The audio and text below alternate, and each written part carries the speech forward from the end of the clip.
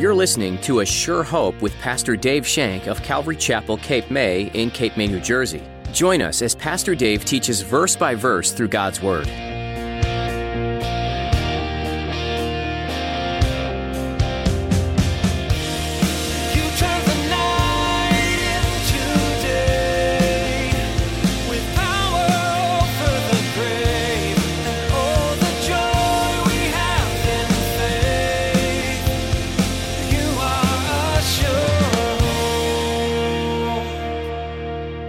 God says, I'm giving my son for you, and you, and you, and you, and you, and you, the world. That's a loving God. That's a loving God. Moses said to Israel, you blew it. You rejected God. And now you have to pay the price. And Israel's been paying the price all along. And they will pay a mighty price come the last days. But God will deal with them on his own time. God will deal with the nation Israel. Right now, he wants to deal with you. God's wanting to deal with you and your decision today about salvation through his Son. In today's message, you'll learn from Pastor Dave that today is the day to receive salvation. Don't put off any longer the opportunity to receive Jesus as your Savior. Receive Jesus' love and forgiveness for you and your sins today. Now, here's Pastor Dave in the book of Acts chapter 7 as he continues his message, Israel's rebellion against God.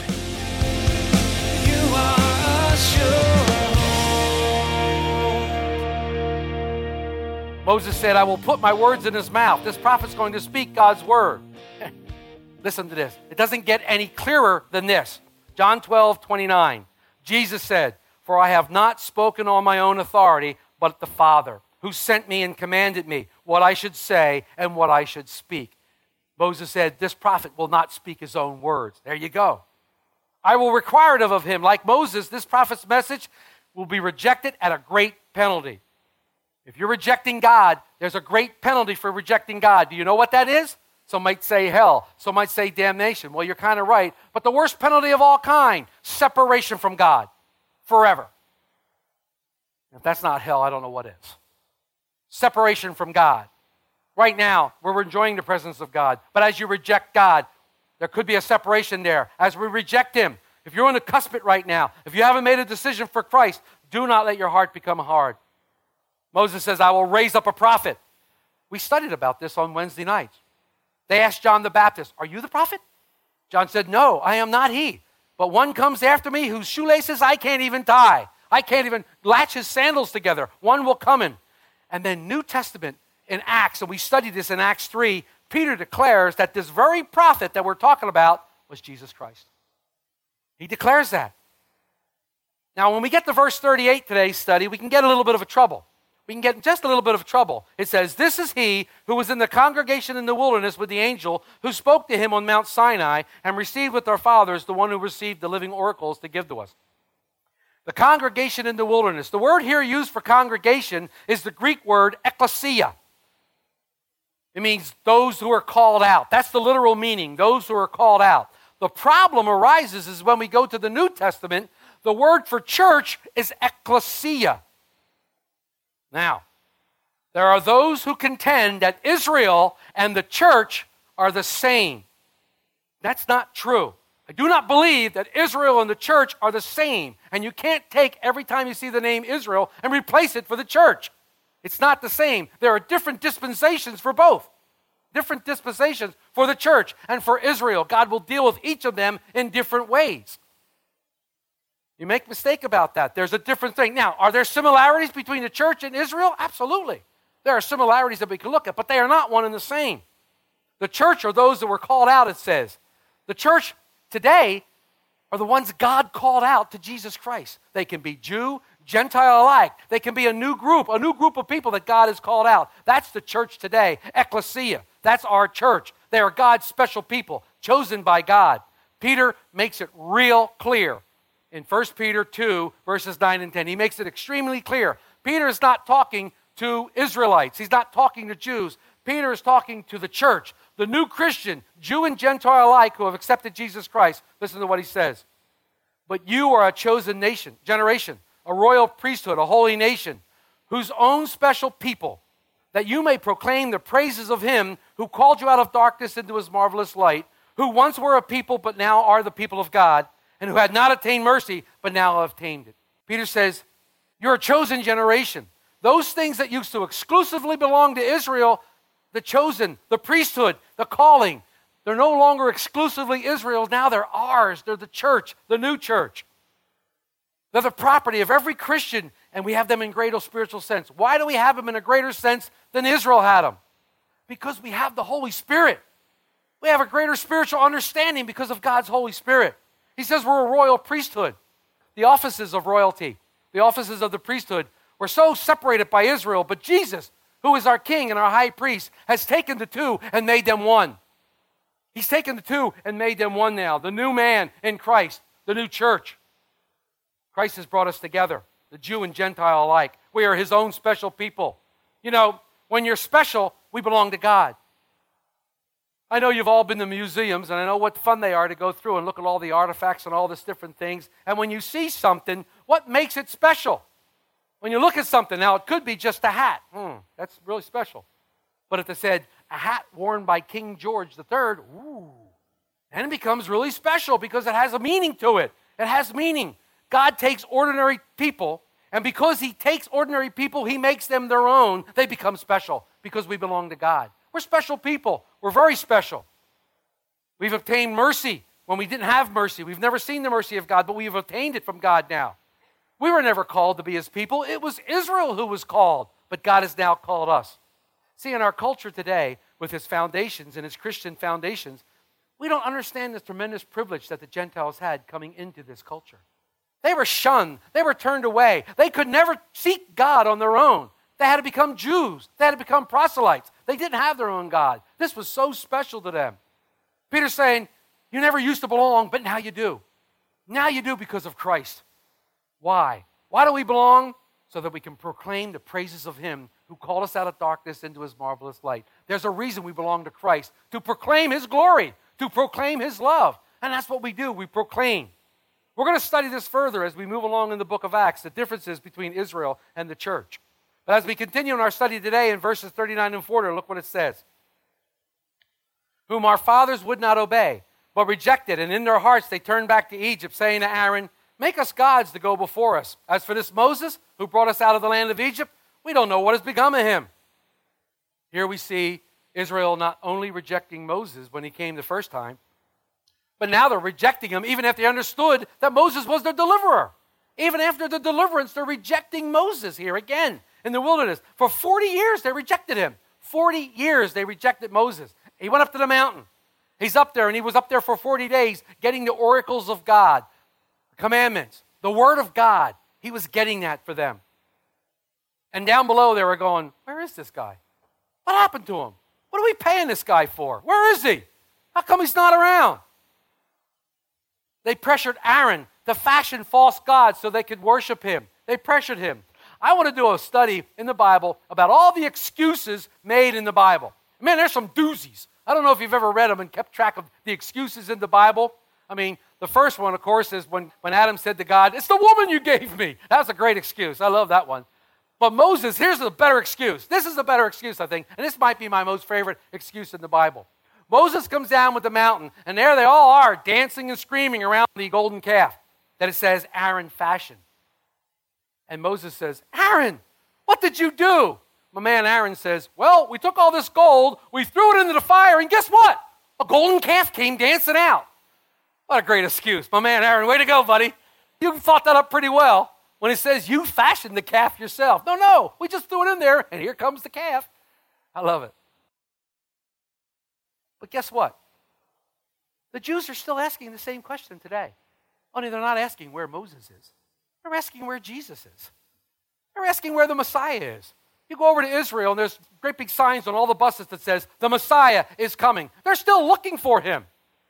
They're saying to people, we've been oppressed for thousands upon thousands of years. We've been oppressed. Don't you remember the Holocaust? Millions of us were gassed in chambers. Where's Jesus and all that? Where's this Jesus? You say he's the Messiah? Well, where is he? Where's this Jesus? That's what the Jews are saying today. You might even be asking your same question about that today in your own hearts. You might be going through something that's pretty bad in your life. You may be really struggling with some things in your life, and you may be asking yourself, where is Jesus in the midst of this? And that could be a true question for you. That could be a true feeling for you. But he said, I'll never leave you nor forsake you. I will be with you through the fire. I will be with you. I will always be with you. You can count on me. And that's where we get our hope, that Jesus is with us and that he will appear in the midst of this circumstance, regardless of how horrible it will be. And we will have that peace in our hearts, knowing that he's going to work all things together for good. That peace is going to be in our heart. It may not change the situation. In fact, ladies and gentlemen, don't throw things at me. It may make the situation worse. But Jesus is with you. He's with you and always wants to be there. Don't reject him. Don't reject your Savior. Don't reject the Lord. In verse 41, Stephen says to Israel, your rejection was not of Moses, guys. It was of God. You're not rejecting this man, this prophet. You're rejecting God Almighty. It says, and they made a calf in those days, offered sacrifices to the idol, and rejoiced in the works of their own hands. No sooner did Israel receive the law, they broke it. They broke the first 2 commandments when they fashioned the calf and started worshiping the calf. Just like that. Man has no chance to obey the law. Stephen said to the council and the leaders, they took such pride in Moses. They said, what did you do when Moses was on the mountain? Except you played games. You danced around the calf. You played games. And then Stephen's looking at him and goes, remember Jesus hanging on the cross? What did you do then too? You played games. You threw dice for his clothes. You played games. I got to ask you the question. Playing games with Christ today? Are you playing church? Are you playing games? We got to be careful. We need to worship God in spirit and truth. We need to worship God for who he is. We got to stop playing games and get right with God and get truth with God. We can't look to God and say, okay, I'm here today, but tomorrow I'm going to do something else and be out in the world. We got to be very careful with this. He says the phrase rejoiced in the works of their own hand is very interesting because one of the accusations that they made against Stephen was he was blaspheming against the very temple. Now we're going to talk about that next week. We're going to talk about the temple. But it was the way Israel worshiped the temple. They were worshiping the temple and not God. Does this sound familiar? Ladies and gentlemen, we have churches today that meet today that worship the Holy Spirit and they worship the gifts of the Holy Spirit. And they worship the gifts of the Holy Spirit more than they worship the gift giver. I contend that we need to look at the gift giver who gives marvelously, abundantly to all those who give gifts. I'm not knocking the Holy Spirit. I believe in the gifts of the Holy Spirit. I preach the gifts of the Holy Spirit. They are valuable for today's, but we got to look at Jesus who gives those, the Spirit who gives those. We can't follow after one thing. We can't rejoice in the works of our own hands. We can't do that. We can't rejoice at something we built. Look what we did. I mean, as much as we'd like to give credit and take credit for the wonderful Vacation Bible School, it was God Almighty that did that wonderful Vacation Bible School. It was the Lord who did that and arranged that. Never thought we'd have 17 kids here. Never thought we'd have that good of a time, that the kids would be so blessed. I never thought that we would be blessed beyond belief for what was happening here by those kids. That was wonderful. I wanted that. Don't get me wrong. I prayed for that. But God answered our prayer mightily. It was wonderful. We need to be careful when we do not begin to worship the things which we accomplish our own hands. When we start worshiping those things, we got to be careful. Are your actions rejecting Jesus Christ? Are your actions rejecting Christ because you're playing games? Time to stop playing church. Time to get serious about Christ. You want to see your neighbors saved? You want to see your family saved? You want to see the nation change? It's time to get serious. It's time for us as Christians to stand up for righteousness. That's what we're being called to do, stand up for righteousness. It's our job. Got to stop playing games and get serious about the Lord. He finishes his discussion about Moses in verses 42 and 43. And he says that Israel was finally turned away by God. Did you hear that? Israel was finally turned away by God. This is the result when you reject God. He gave them over to worship of idols. It says, then God turned and gave them up to the worship of the host of heaven. As it is written in the book of the prophets, did you offer me slaughtered animals and sacrifices during 40 years in the wilderness, O house of Israel? You also took up the tabernacle of Moloch and the star of God Rephaim, images which you made to worship, and I will carry you away beyond Babylon. The Jews worshiped. They began worshiping idols instead of God. You can read about that in Joshua 24:14 when he says, put away the idols before you cross the river. Put away the idols that your fathers had. They were worshiping idols. They went into the promised land, and guess what? They started worshiping all the idols of the pagans. They started worshiping all the idols there. What are we doing? God repeatedly disciplined his people. He disciplined them. He sent prophets that came in and said, don't worship idols, worship God. They rejected the prophets. They killed the prophets. And what did God do? God basically said, so you want idols, do you? If it's idols you want, idols you get. Babylon comes in, carries them away, and for 70 years they had to worship all these idols in Babylon. They were presented face to face with nothing but idols in Babylon. And Josephus writes in his historian, says they got so full of idols that to this day the leaders of Israel abhor idols because they had it up to here. What he's telling us is, you sin enough, God will give you over to that sin. You don't believe it's true? We have to take Acts 7:42 and we have to connect it to Romans 1:24-28, where God gave them over to reprobate minds because of their lust and their filthiness and because they were doing things against God. God said, you want that so much? Have at it. Go for it. And he gave them up and he gave them over to that. See, sometimes we are doing something so wrong, so apart from God, that God finally says, okay, go ahead, do it. I'm here, but do it. And we get so sick of it. We get so sick and tired of it. We finally turn around and cry out to God. He says, yes, I'm here.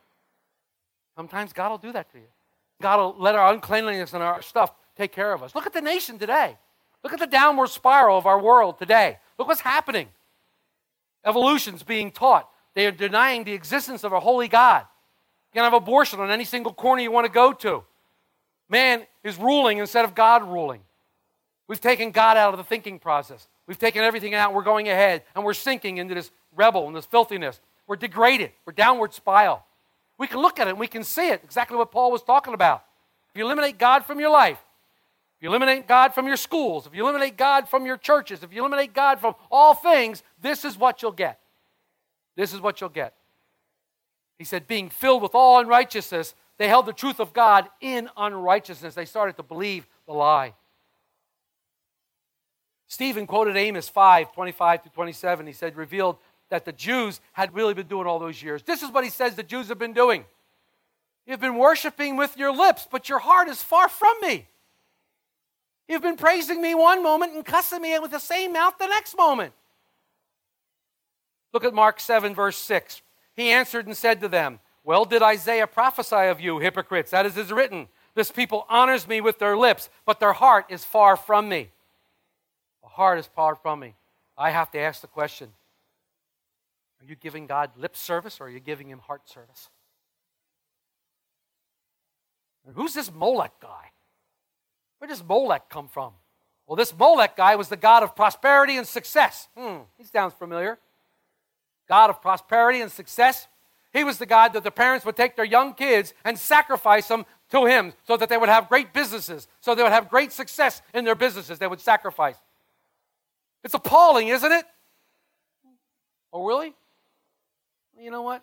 I'm really trying to get ahead in this business world. I don't think I can have this baby. I think I'll abort it. Doing it for success. Doing it for prosperity.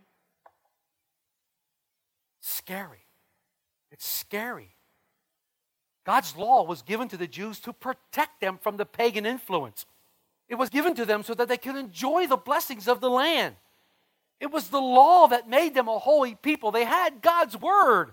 God gave them his very word that was spoken to them. They had it in their hands. When Israel broke down that wall of distinction by disobeying God's law, they forfeited the blessings of God. They gave up the God's blessing. Don't do that. Don't forfeit the blessings of God by rejecting Jesus Christ. Jesus is our protection from a pagan world.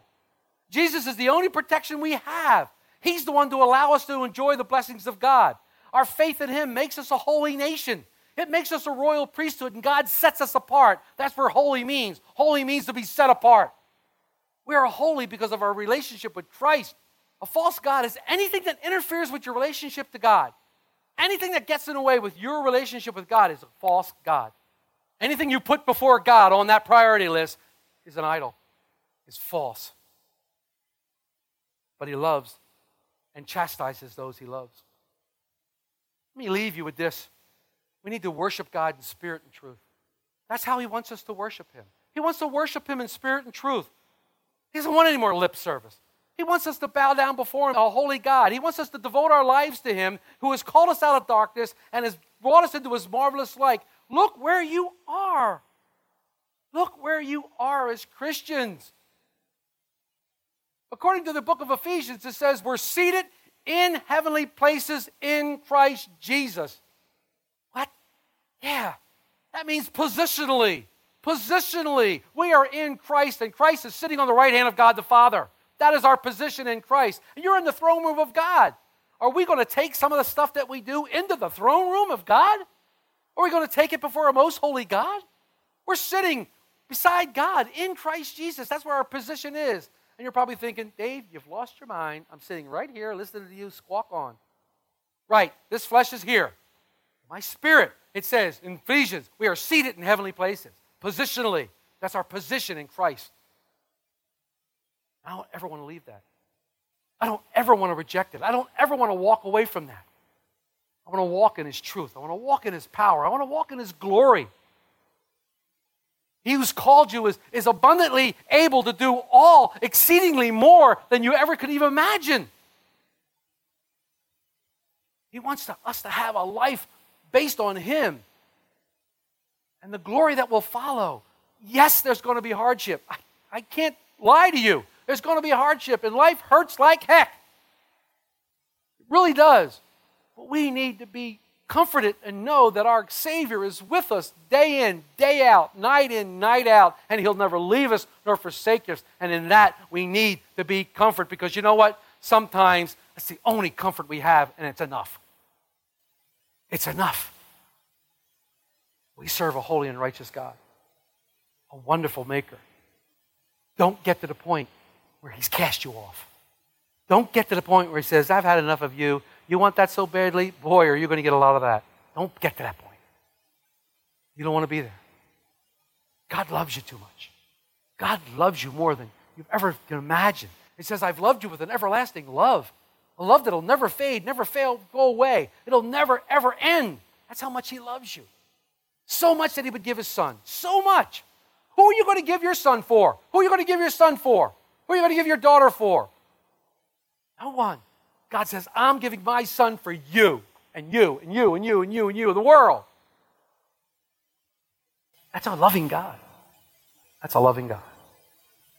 Moses said to Israel, you blew it. You rejected God. And now you have to pay the price. And Israel's been paying the price all along. And they will pay a mighty price come the last days. But God will deal with them on His own time. God will deal with the nation Israel. Right now, He wants to deal with you. He wants to deal with you. He wants all to come to the knowledge of Jesus Christ as Savior. He wants everyone to come into the kingdom. He wants everyone to be born again of a living hope. He wants everyone to accept Jesus Christ as Savior. If you haven't done that as of today, my question is, what are you waiting? Today is the day of salvation. Don't let your heart be hardened. You are a sure hope.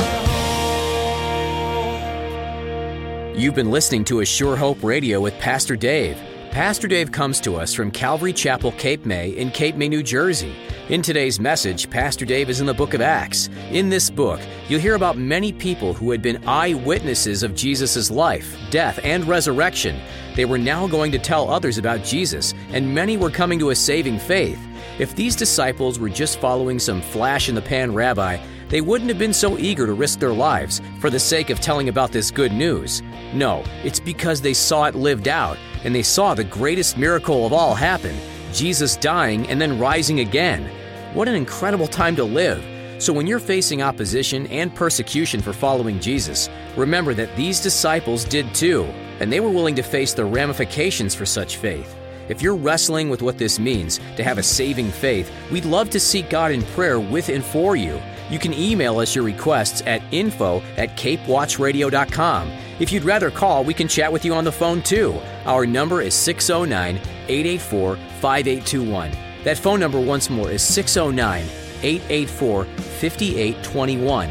Anything else you'd like to know about can be found on our website, ASureHopeRadio.com. We've come to the end of our time together for today, but we'll be back next time as Pastor Dave shares some more great things from the Bible here on A Sure Hope. You've rescued us, we're ready now.